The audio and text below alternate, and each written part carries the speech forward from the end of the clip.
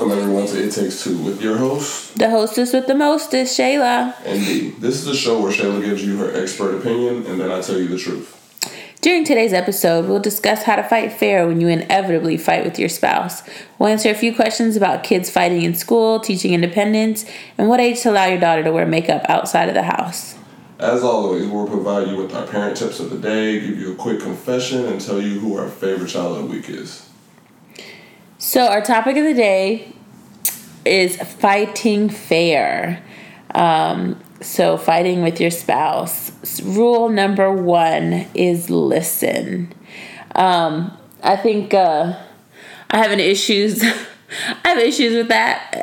I struggle with that often because D always says I listen to respond and not listen to, actually like listen and take in. And I can, agree with that the majority of the time. I probably do that. I have it's hard for me to like listen for long periods of time to everything. So then I like end up inevitably interjecting continuously while he's talking. So I think it's important to like really listen to what the other person is saying to try to understand where they're coming from. And I struggle with that still. So I chose not to cut Shayla off because I am working on listening. But like really listen, stay focused and in the moment, not waiting for your turn to speak, not thinking about what you'd rather be doing because someone's talking too much and it's getting too long. Really listen and try to understand your partner's point of view. Like Shayla said, she clearly just, either she's going to cut me off, and I know all of y'all out there listening think that all I do is cut Shayla off, but he does that often too. You're so not understanding. Let's not get it how twisted. Much Shayla cuts me off. For instance, she just cut me off. But so conversations with Shayla are either her just cutting me off or her just totally not listening. Like she won't sit still, she'll walk around, she'll start doing things, she'll pick up her phone, she's got to go to the bathroom, and she'll yell from the bathroom, I'm still listening. But she wasn't listening when she was like right in front of me, so I know she's not listening in another room. For those of y'all that know D, know how long-winded he is. Like, so literally, like, all the stuff, like, we talk so long, I have to use the bathroom and get something to eat. And, like, for all y'all that know me. Take a nap. Like, that's how long. Know me, you know how right I usually am. So if I'm long-winded, I'm just dropping jewels of life on you. And really what you should be doing is getting out, like, if you're going to walk somewhere, walk to the fucking desk and get a pen and a pad and write down notes for all the greatness that I'm providing you with. Anyway, moving forward, because before Shayla cuts me off again because I'm talking too much, our second rule is make arguments based on facts and logic, not emotion. This doesn't mean don't discuss your emotions, because you discussing your emotions, if you say what you did makes me feel this way, that is a fact. But you saying I feel like this is this, then that's just your emotion. I feel like blah, blah, blah, whatever. I can't even come with an excuse because Shayla's entire, like, world is based off her emotion. And I'm not really, like, a super fan of that. But understand the way you feel about something doesn't change the dynamic of what it is, even though it may change your outlook on said issue. So while discussing your emotions, be able to step away from your emotions and actually look at the situation as it is, like, logically. Shayla? I think the whole basis of an argument is emotion.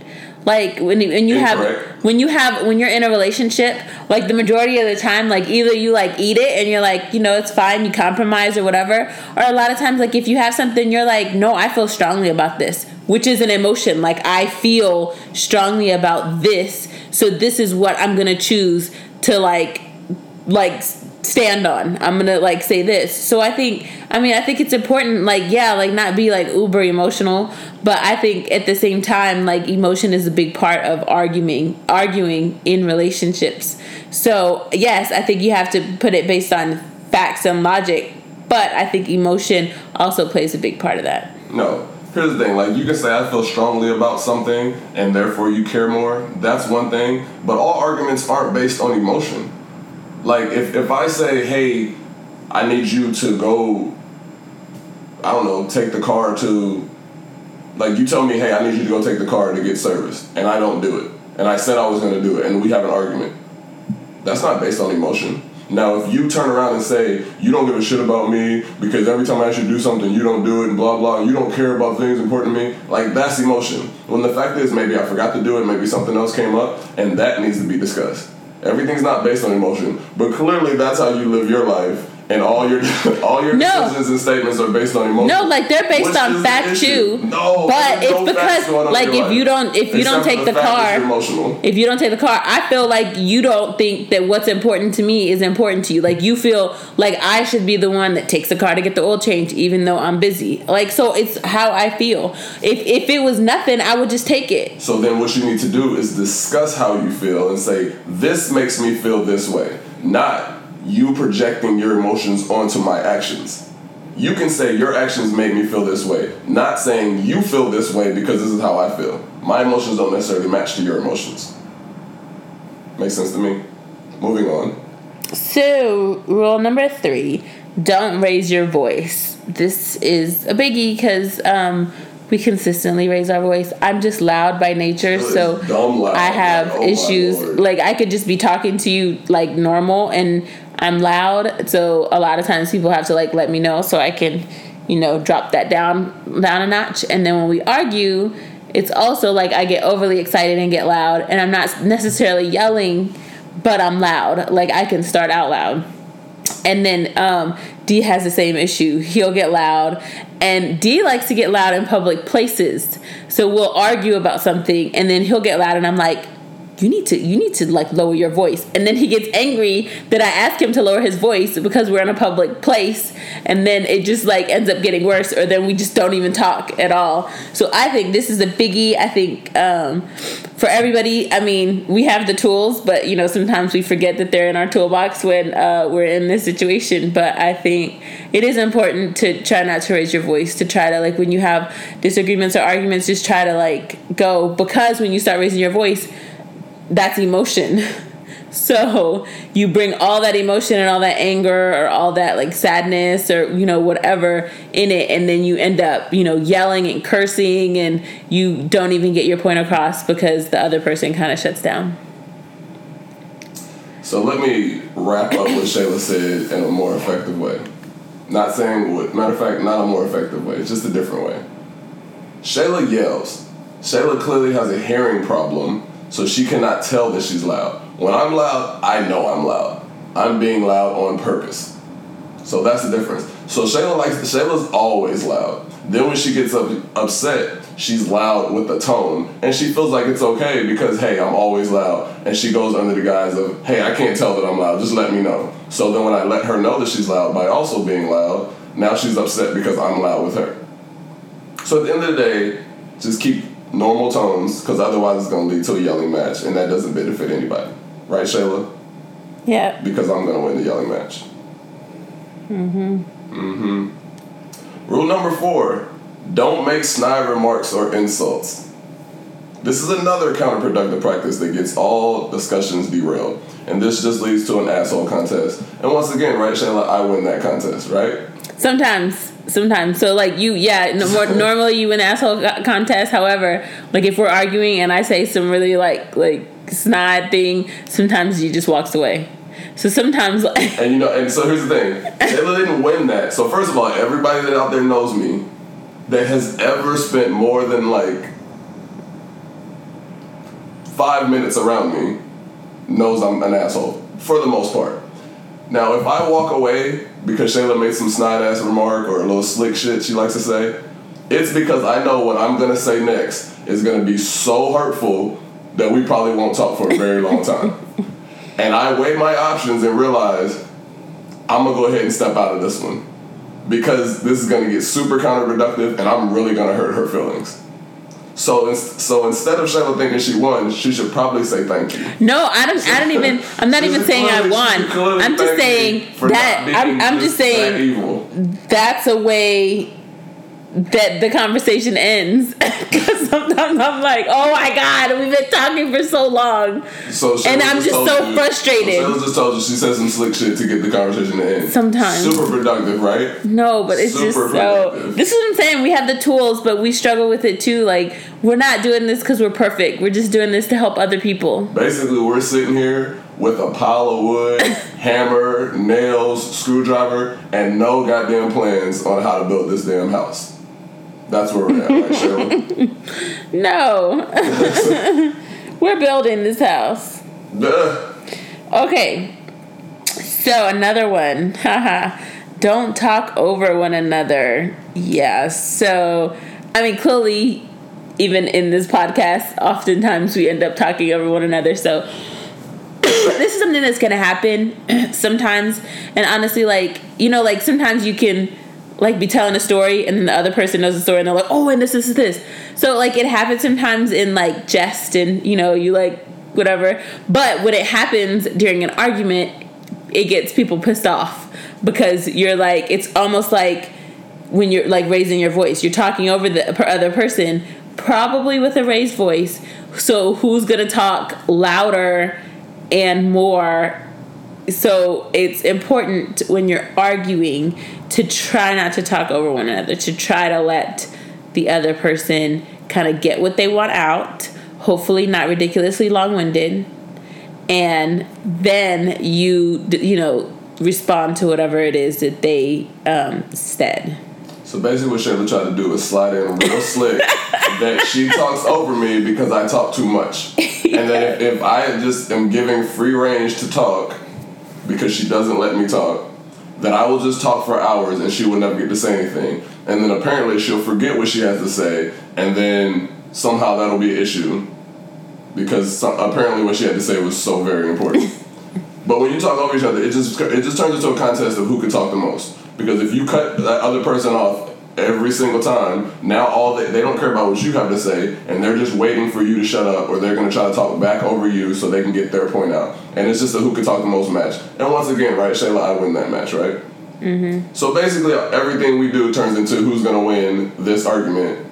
We're horrible at this. Don't listen to what we're saying. Matter of fact, listen to what we're saying. Listen to what we're saying and learn. Do as we say, not as we do. As right now, I'm trying to talk and Shayla's cutting me off.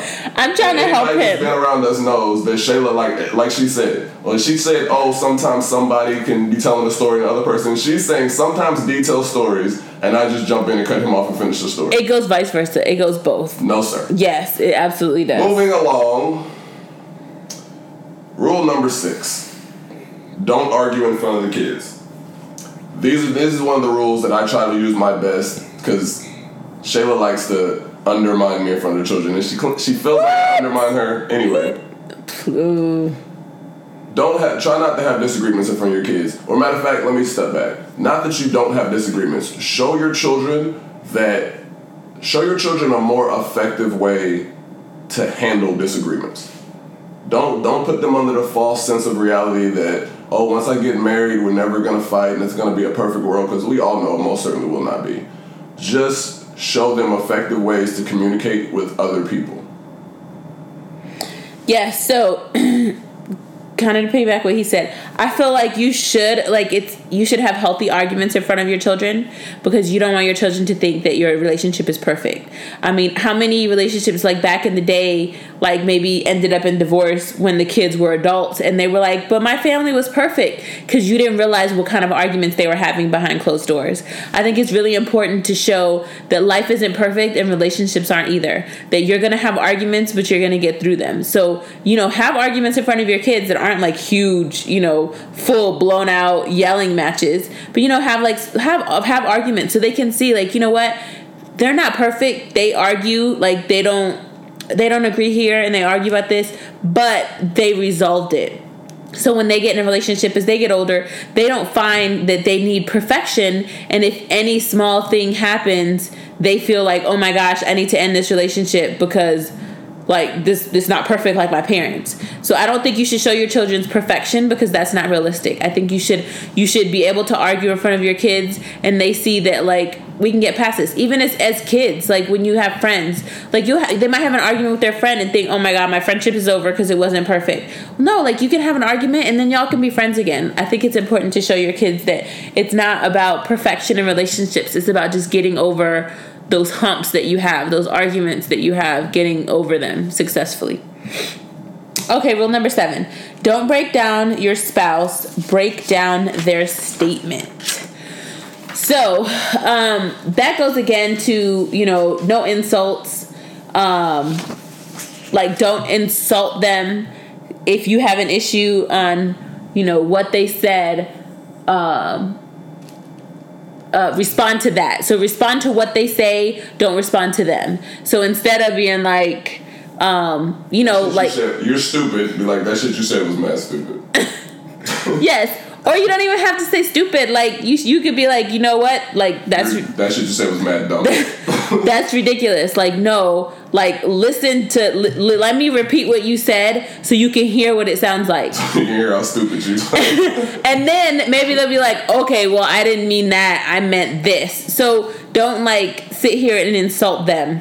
But, like, show them, like, maybe what they're saying isn't... logical. Have I ever done that to you, Shayla? All the time. No. See, I can't even finish. You're not even fucking letting me talk. You're not even letting me talk. Like, you're not listening to your own damn rules of engagement. Have I ever said, this the shit you just said, and you're like, yeah, that shit was mad dumb. Like, why? I don't even know what's wrong with me. That shit was wild stupid. Not like completely that. So once again, like these rules. No, D has like, we've been arguing and I say something and D repeats back and I've laughed like, okay, maybe that didn't make sense. I'm bugging. maybe when it came out it sounded better than when I hear it quite from often, someone else. I'm asking Shayla, what the fuck did you just say? Like, are you serious right now? Like, did you even hear what just came out of your mouth? But once again, we're back to Shayla has bad hearing. And she can't hear herself, which apparently is why she talks so loud. She can't hear herself. So when the words come out of her mouth, it was somebody else said in another room. She didn't even hear it. So I got to repeat it back to her. Moving along. Rule number 8. Approach all conflicts with an end game of understanding, resolution, and increased love. Always go into discussion knowing that you're fighting for we, not me. As much as I joke about being right and I'm arguing just to be right, if I'm arguing just to be right, it's defeating the purpose of our union. I can't be right and alone. Well, I mean, I can be, and I'm usually right. But quite often I have to concede. Quite often I have to understand that Shayla is purely coming from a place of emotion. And as much as I try to talk logically, if she feels a certain way about something, there's really no getting through that. So that's a lot of that. Like, I've learned over the years of our 10 plus years of marriage and our 17 plus years of knowing each other, Shayla? Something like that. Almost 18.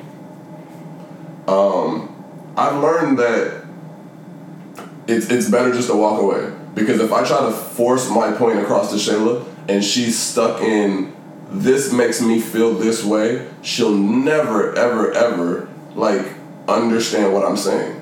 Like, it's just, she just doesn't have that. And quite often, I can't necessarily, although I understand that she's coming from an emotional place, I can't necessarily understand her emotions. I can't understand how she feels that emotional way about a topic and doesn't just understand that I'm right. So, I mean, sometimes it's better just to walk away and try to figure out a better approach. So... I think, it's absolutely important to, like, approach a conflict like this. And then again, like, if you can, like, come into an argument and just think, like, okay, we want to get through this. Like, we don't want to, like, end up in it. We want to get through this argument. That will help not have, like, the insults and the talking over and all that. So you try to get, like, through it. Like, you understand, okay, I'm going to... Like, every argument really is about compromise, regardless. Like, you might be like, I'm 100% right, but if it starts an argument, that other person doesn't believe that. So in the end, it has to be about compromise. So that helps come out of it with an understanding. Like, you're not going to come, the majority of the times, you're not going to come out of it with the other person being like, you're 100% right. It's not going to happen. So at some point, you're going to compromise. Whether you still have 80% and the other person's like, gets 20, you have that like compromise. So you get through that and you like understand that like, it's not about you being right. It's about you getting through this argument or this, discussion with the other person, in like, a positive manner. And you still come out with a good end result. It might not be 100% what you felt like the end result should be, but in the end, it could still be a good end result and be successful. So, rule number 9, the statute of limitations on the usage of the statement, you always blank or you never blank, is 18 months. Attempt to focus on growth and progression. I'm not sure why he said 18 months. Shoot, I have a terrible memory. I don't know what happened 18 months ago. So I think it's different. Like if something is consistent all the time, like absolutely, like, you know, bring it up. Like you're like, last week you did this, yesterday you did this. But if it's like last year, like, oh, like you did, excuse me, like you did something last year and you're going to bring it up and it's been a whole year and none of that has happened. I mean, unless it's like some huge thing like cheating or something.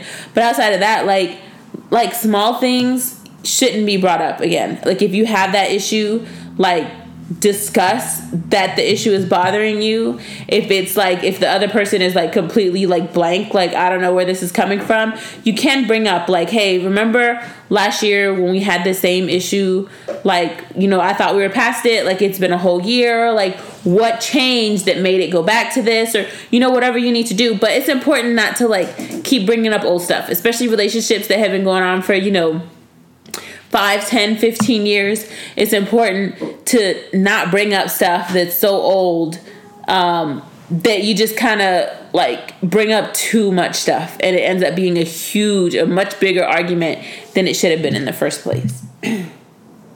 Well, the reason that I said 18 months is because if you get past that, like if you get into you always do this. 2 years ago you did this. Like there are things that consistently, I mean, we are who we are, and there are things that I can consistently say, Shayla, you did it 2 days ago, 2 weeks ago, 2 years ago, 20 years ago.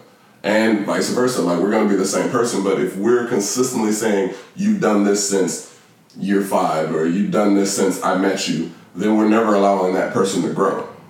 If that person, like, truly wants to grow and is trying, and they slip up, like, if I've been trying not to curse, and everybody knows me in my mouth, but I've been trying not to curse for the last year, and then you bring up something I did, well, you know what, like if I've been going consistently strong for 5 months and then I slip up and you say, see, look, same thing you always do, blah blah blah blah, well, you're not giving me time to grow. Like I'm gonna fail. We all fail, but we have to grow. So it's an arbitrary like date, just the whole point of it, this arbitrary amount of time, but just understand that, give people opportunities to grow and stop hitting them with the like, you've always done this, you always do this. Like, you're telling somebody you never change. Rule number 10, let it go. Move on with your life and your relationship. Don't hold grudges. Get out of your feelings. But if you feel wrong in any way, shape, or form, by all means, speak up on that issue. The point of it all is to gain and provide understanding. If you feel like your needs are not properly addressed, attempt to find a more effective way to relay that. But please don't stew in your feelings because you feel like you didn't get your way or you didn't like what someone said to you. We have to move on. Like, in an argument, as in all arguments, sometimes things are not going to go your way. Sometimes things might be said that upset you to a certain extent. And if you just hold on to that feeling, well, then we never can really grow. Like, if you piss me off because we're arguing, excuse me, and quite often when Shayla and I are arguing, just the fact that I have to argue, like I don't like arguing. I like to debate. I don't like arguing, especially not over the same issues over and over again. And for all of y'all that are married, and for anybody, and for anybody who's not married, being married is having the exact same argument over and over again for the rest of your life. And that annoys the living shit out of me. I don't want to have the same arguments over and over again. That's being married, that's being a parent. You're saying the same things over and over again. I had to tell my son to move his shoes out of the doorway, and every day he walks in, he takes his shoes off, and then walks into the kitchen, and then walks back upstairs, and he walks back and forth over those shoes over and over and over again. And it drives me absolutely insane, to the point where I want to burn his shoes. But it just is what it is. So, let it go. So, I think I'm better at this than D is. I'm horrible at it. D is absolutely like horrible. He will hold a grudge for life, forever. If you've wronged him, like, he is fine with never talking to you again in his life. Like, he's perfectly fine with writing you off. That's absolutely right. So D is, this is a struggle for D. For me, it's not. And I don't know if it's because my memory's, like, shot to shit. But, like, I let go quick. Like, we can have an argument, like a full-on yelling and screaming, I'm crying match. And I go to sleep and I wake up and I'm better. And, like, I could talk to him and he's still upset. Like, he's still pissed off, like, that whole day. And then sometimes, like, I have an issue. I'm like, well, he's still mad. I should still be mad. So I try to still be mad. And then I forget that I was still trying to be mad. And then I'm, like, nice and talking and he still has an attitude. And I'm like, damn it, I forgot I was still supposed to be mad at him. So I have, like, my let it go, like, meter is, like, on 100. I let stuff go all the time. And I'm on, like, 5. Yeah, so I think I do a very good job with that. D still struggles with that. But I think maybe, I don't know, it works out maybe because since I let it go and he doesn't, if we both didn't let it go, like, we would already be divorced. So I think it's, you know, we balance each other out. But then on the flip side of that, if we both let everything go, nothing would ever get done. Because just the fact that I won't let things go at times is the only reason that, like, anything moves in this house. Like, me having to come in and say, I told you to do this, I told this kid to do this, I told that kid to do this is supposed to get done, this person has to be this way. Like, every single day I'm having to say the same thing over and over again. And I'm pissed off because I'm having to say the same thing over and over again. Gets people moving because they know what happens when I get pissed off. But the thing about it is, Shayla said, like, I'm perfectly fine with cutting someone off. Excuse me. And that very well is true. But the fact is, if I cut you off, you did something to deserve being cut off. Like, it's never just, something arbitrary. I can't even come up with an example. But it's never just you did something and I'm so, like, I don't know, in my feelings that I'm never going to speak to you again because you upset me. Like, literally, you earned never being spoken to again. Shayla has to learn the hard way. Like, Shayla has had friends in life that did wrong by her that she kept letting do wrong by her. And I'm telling her, Shayla, like, why are you still dealing with this person? Or a job or anything. Like, Shayla will stick with a job forever because she lets everything go. One time, Shayla had staph infection in her back and was working at Red Lobster. We were in college. And they wouldn't let her leave to go to the emergency room. And she's like, well, I'll just go after my shift is over. I literally had to go in there and say, you're taking your ass to the hospital right now. These people don't give a shit about you. Because if they did, they would care about the fact that you're in the kitchen crying because you're in such pain and they're still making you serve tables. But Shayla will let it go and move on. And I have to step in and say, no, this isn't right. So, see, we balance each other out. I don't know if I want to say that. Yes, that's what it. Sure, that's apparently what it is, according to Shayla. Mm-hmm. So, all right. Rule number 11: allow appropriate amounts of necessary space to process.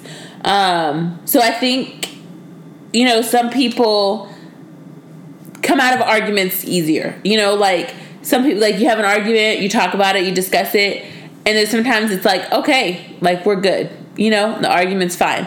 Now, sometimes if the argument's, like, a little more, like, heated, other people will take a little longer to, like, process what like everything that was said, everything that was done, good, bad, the ugly. It takes a while to be like, okay.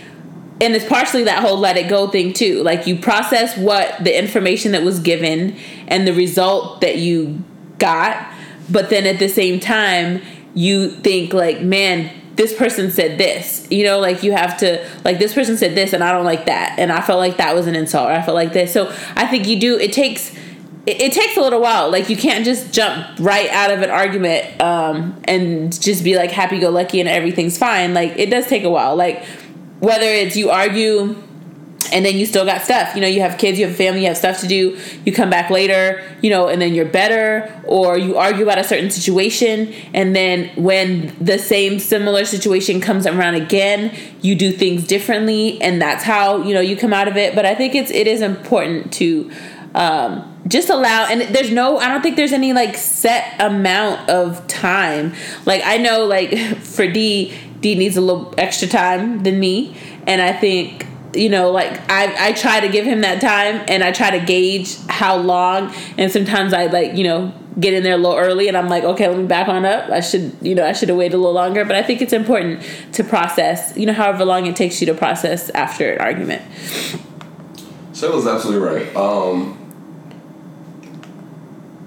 And I think, like you said, it's totally tied into the let it go situation. And seeing as we've already discussed that I'm one of those can't let it go people, I need space and time to decompress from confrontation. Because there's something about me that when I'm upset, I want to hurt people. Shayla's not, she's such a good-natured person, and that's why she can let things go and move on. Me, I want to hurt you. And be that physical, be that verbal, mental, emotional, like we were discussing earlier, that I'll walk away when Shayla makes a snide remark because my next step right there is going to be something extremely hurtful. So I'll just stop talking and walk away. And we've not filmed or we've not recorded podcasts because Shayla and I got into an argument before, and like we just, you know what, I'm not gonna do this now. We argue when we go on trips and vacations because Shayla's so scatterbrained and all over the place, and it stresses me out because I'd rather be much more structured about the things we do, unless we discuss the fact that this is just a trip where there's going to be no structure and we're just going somewhere. But we don't discuss that it has to be structure. I feel like it's fine. When you're on vacation, it should be like, let's just go. Like for instance, next month, I want to go to Seattle. And the plan was go to Seattle for a day and a half and then just come back. No structure, we're just going to go, hey, let's go do this, hey, this is over here, let's do that, whatever. But if we're going somewhere and we have plans, or we say, hey, we want to do this and we want to do this, once we start discussing about things that we like actually want to do, I need it to be structured. Or I need there to be said, like, predetermined that there's no structure. And when it's not, it stresses me out, and then we begin to argue, and then that makes a trip bad, because now that we're arguing and I'm in a mood, I need to be away from you. And I need to decompress. And unfortunately, like sometimes my decompression state might be a couple days. And we're on vacation and we only have a couple days, and therein lies the problem.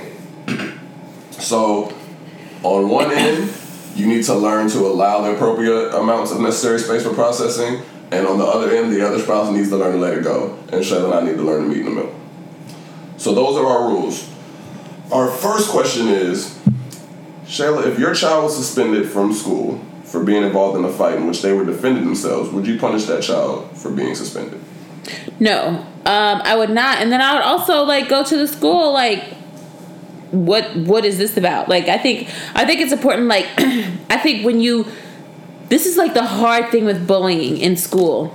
So someone gets bullied and eventually they stand up for themselves. And when they stand up for themselves and maybe somebody hits them and they hit that person back, they get suspended as well, which I don't think is right, because it's the school's responsibility to make sure that they don't get bullied in the first place. And if it is brought to their attention, it is their responsibility to make sure they nip it in the bud before it gets to the point where it's a fight. So if my kid has to defend himself, no, they won't get in trouble. And two, I'll be at the school having discussions with administration.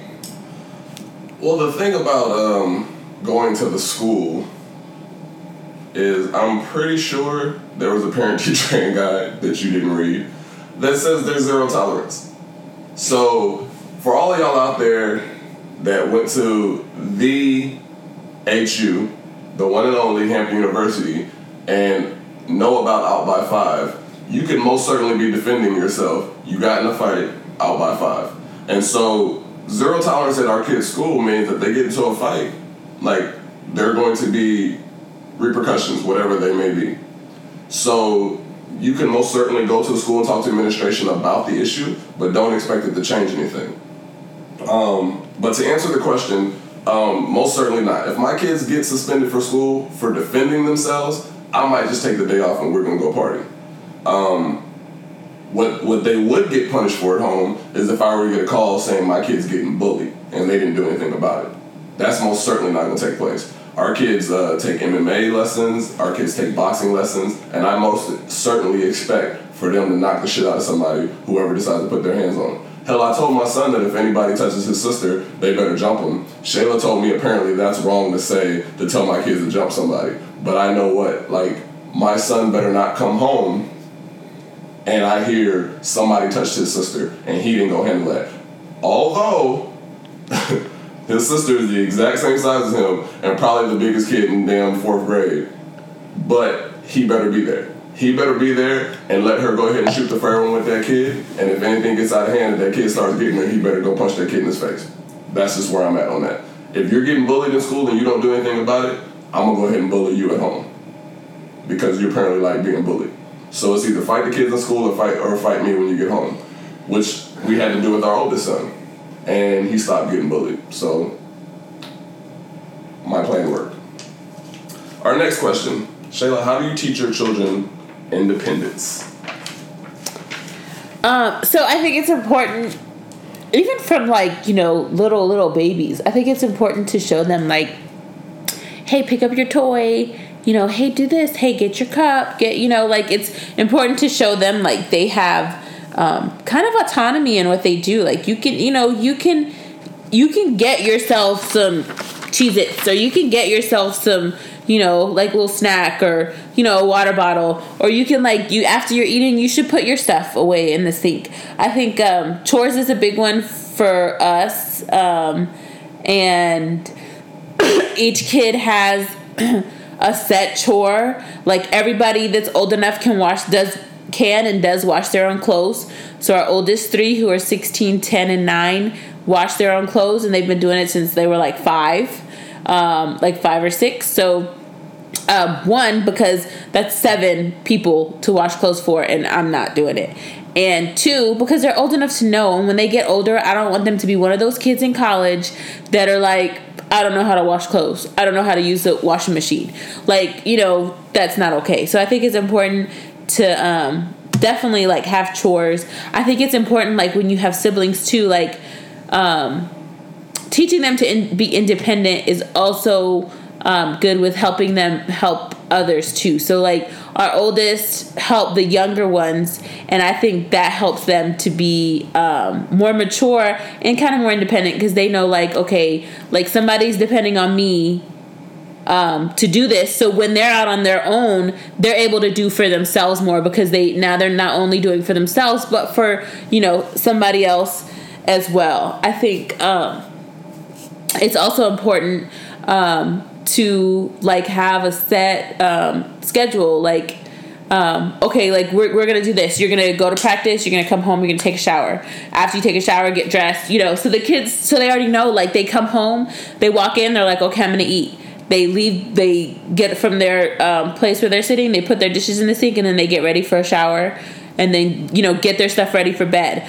Even Katie, the 5-year-old, she gets her own school clothes the next day. We don't pick her clothes at all. She picks her own clothes.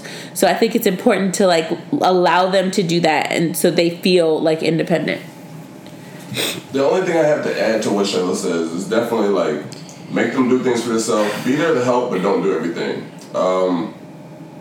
I think another part of independence is not allowing them to constantly sleep in bed with others, be it you or their siblings. Our youngest daughter definitely has her moments where she goes through trying to sleep in everybody's bed. And their nights, thunder nights, when there's thunder, she always goes and sleeps in Kingston's bed. So we have to get out of that. I don't allow night lights. I think it's an irrational fear of being scared of the dark, because, monsters aren't real, apparently.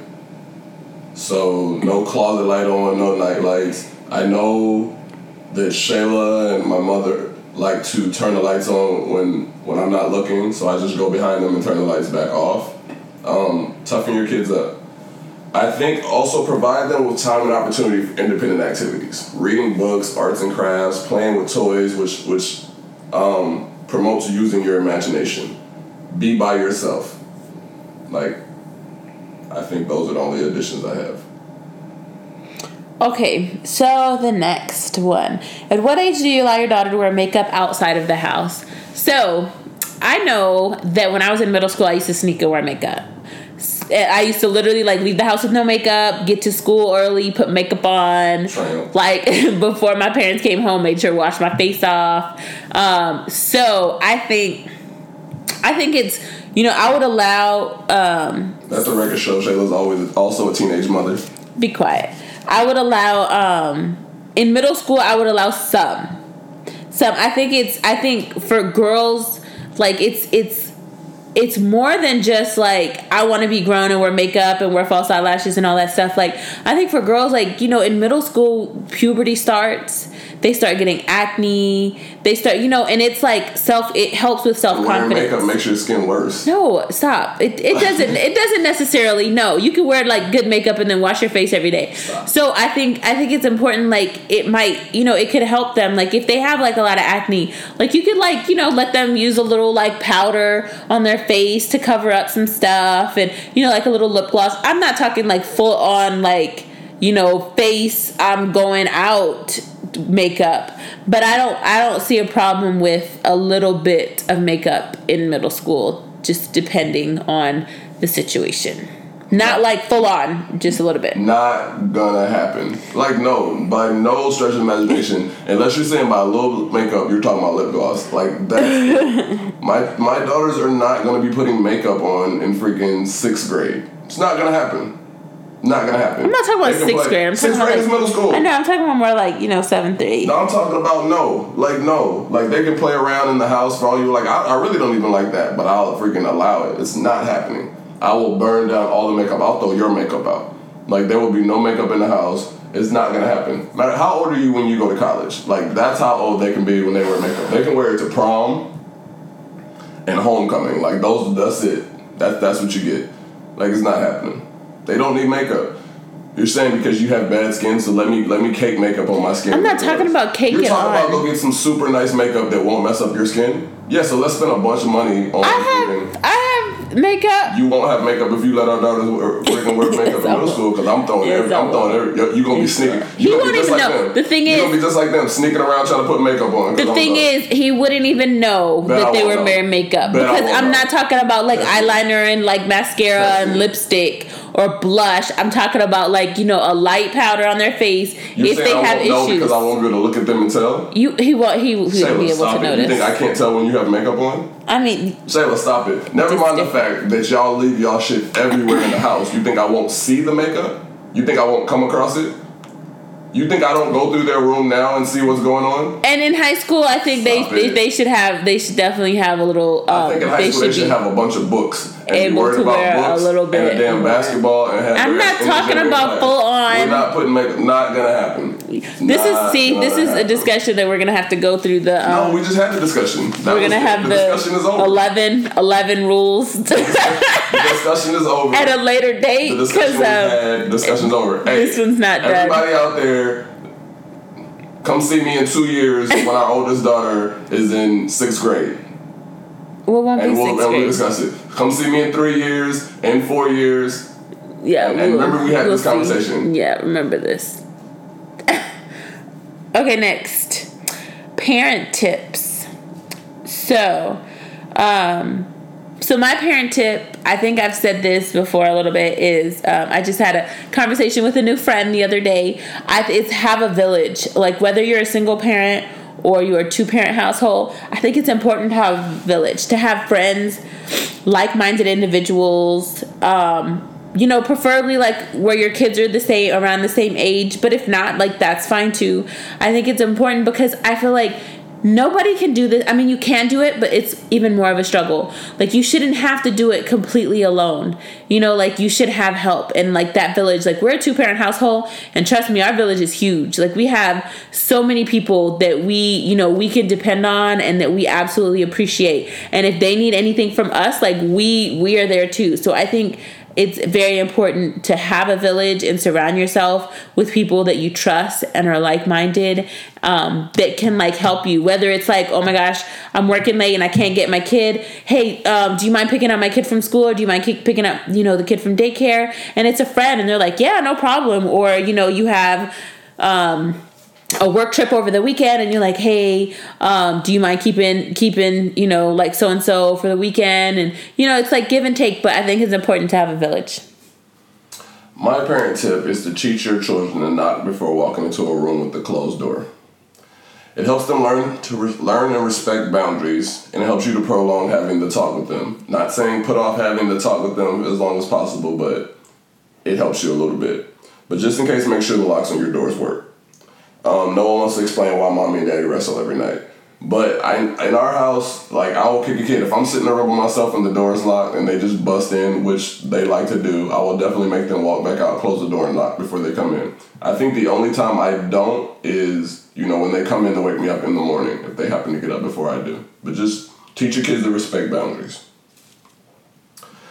My parent confession, I had one written down and I decided to change it. This will be my first parent confession that's kind of serious. I feel like, and two things prompted this. One, I read a Facebook post by a friend that I think is an incredible mother, and we went to college together, and she wrote a super long post about how she consistently feels like she's failing her job as a mother or a wife or a lawyer, or just in different areas she consistently feels like she's failing. And that kind of ties into Shayla's comment about having the village and understanding. I feel like I have failed our oldest son to this point on making him mentally tough.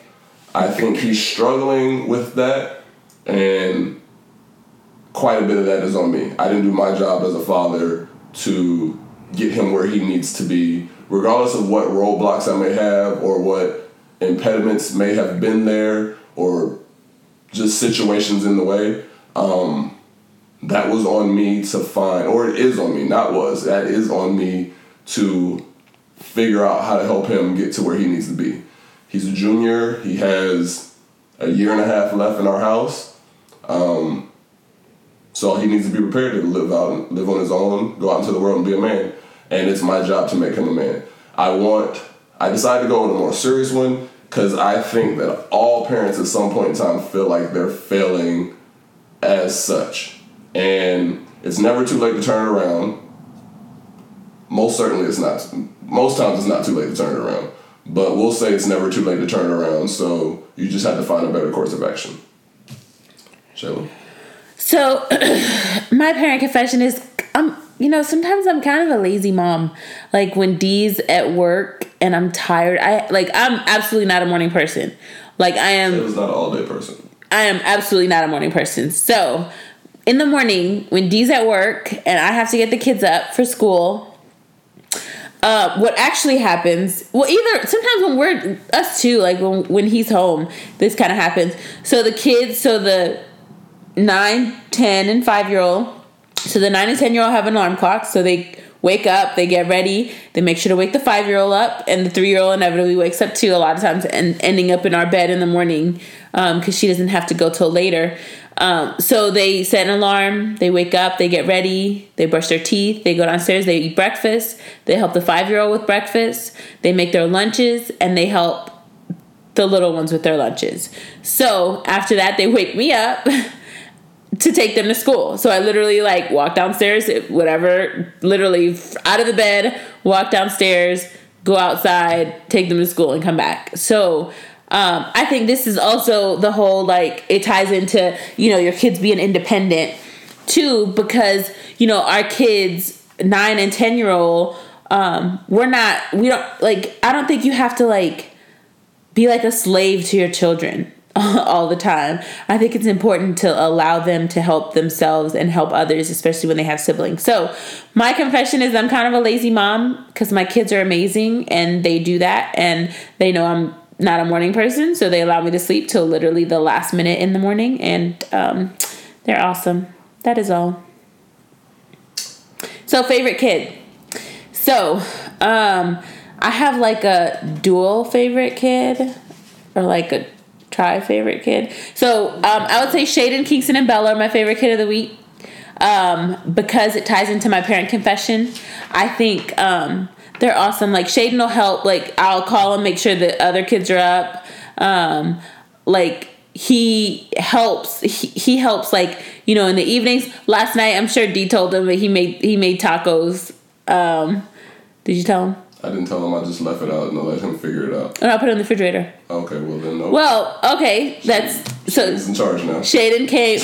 I was at the gym working out, and Dee was at the gym with the kids playing basketball. And Shaden took it upon himself to get the meat for tacos, and he made the tacos. So he made dinner last night on his own. I thought Dee told him. That's even better. Nobody told him. He made the tacos. And Kingston and Bella, I mean, they all like help so much with like stuff around the house and with their younger siblings. Like they're such a big help, and I think they are such amazing kids, and they're all my favorites of the week or the last couple weeks. I forgot when the last time we did a podcast is. If they're all your favorite, then you should let me reward them by taking them to Africa, which is where they all want to go. There is a plague in Africa. There's a plague in Africa. The plague. First of all, the plague is in Madagascar. No, the plague is not just in Madagascar. Everybody in Africa is dying right now. Not everybody in Africa, but there are definitely people. Yes, it's a lot of places in Africa. From north to south, east to west. Yes, I even looked because it's South Africa too. There's a bunch of places in like. This is not true. Shayla. There's a bunch of countries in Africa that are suffering from the plague right now. I want to. Myself and the kids would like to travel all over the world, and Shayla has stopped. We can do that as long as we can come back alive and well. Why didn't we go to Japan 2 years ago? The kids were small. I'm not taking small kids to Japan. They're not even going to remember. Like, we're going to do all this stuff and they're not going to remember the trips that they took. The oldest ones? They were small too.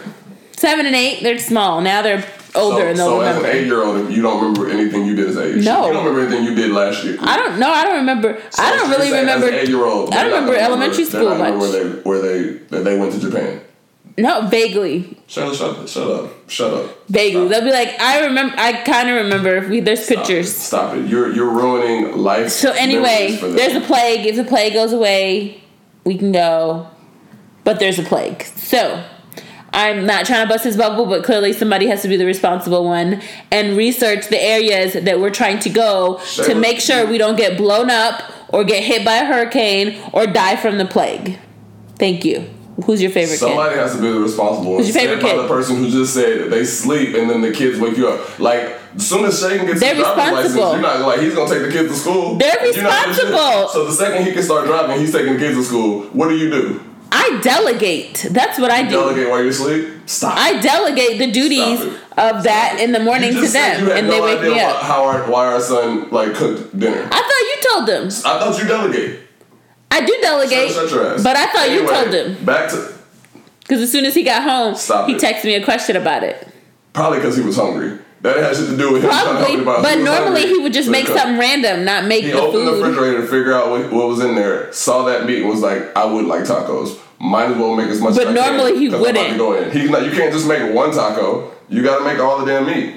Okay, your favorite kid. My favorite kid is Blue, our middle daughter. She's matured so much this school year, and I feel like she's been my favorite for this exact same reason before. But it's absolutely amazing, like the fact that she literally was crying, saying she didn't want to go to school, like during the summer. She did not want to go to school. She said she didn't want to learn. She didn't want to do anything. She wanted to stay in her week little. It wasn't even like a pre-K really. It was just damn Mother's Day Out program. Like she didn't want to learn. But she's grown so much. She wants to be more responsible and independent. Like you said, like Shayla said before, she gets up and she picks out her own clothes, which, she always liked to do that. But she helps make her lunch. She's concerned with times now, even though she can't fully like tell time. She's more concerned with time. She talks about doing her ball handling and getting shots up. She avoids it, but she discusses it as much as she can. She's less whiny. And this might be because she's spending less time at home with Nana, because Nana babies her, and apparently that's what Nanas do. And she's just gotten so excited about learning, and that's really a big thing for me. She loves reading. Shout out Miss Rodriguez, she's a real MVP. Her teacher's incredible. She's pint-sized, so she's closer to my daughter's size, so apparently my daughter also likes that.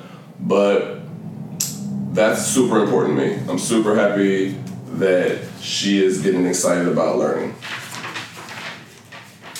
And that's our show for today. We greatly appreciate you joining us. Remember, it's easier to build strong children than it is to repair broken men. We're just trying to help you sharpen the tools in your toolbox. And as always, we may not be perfect, but we're wholehearted. Thanks for listening.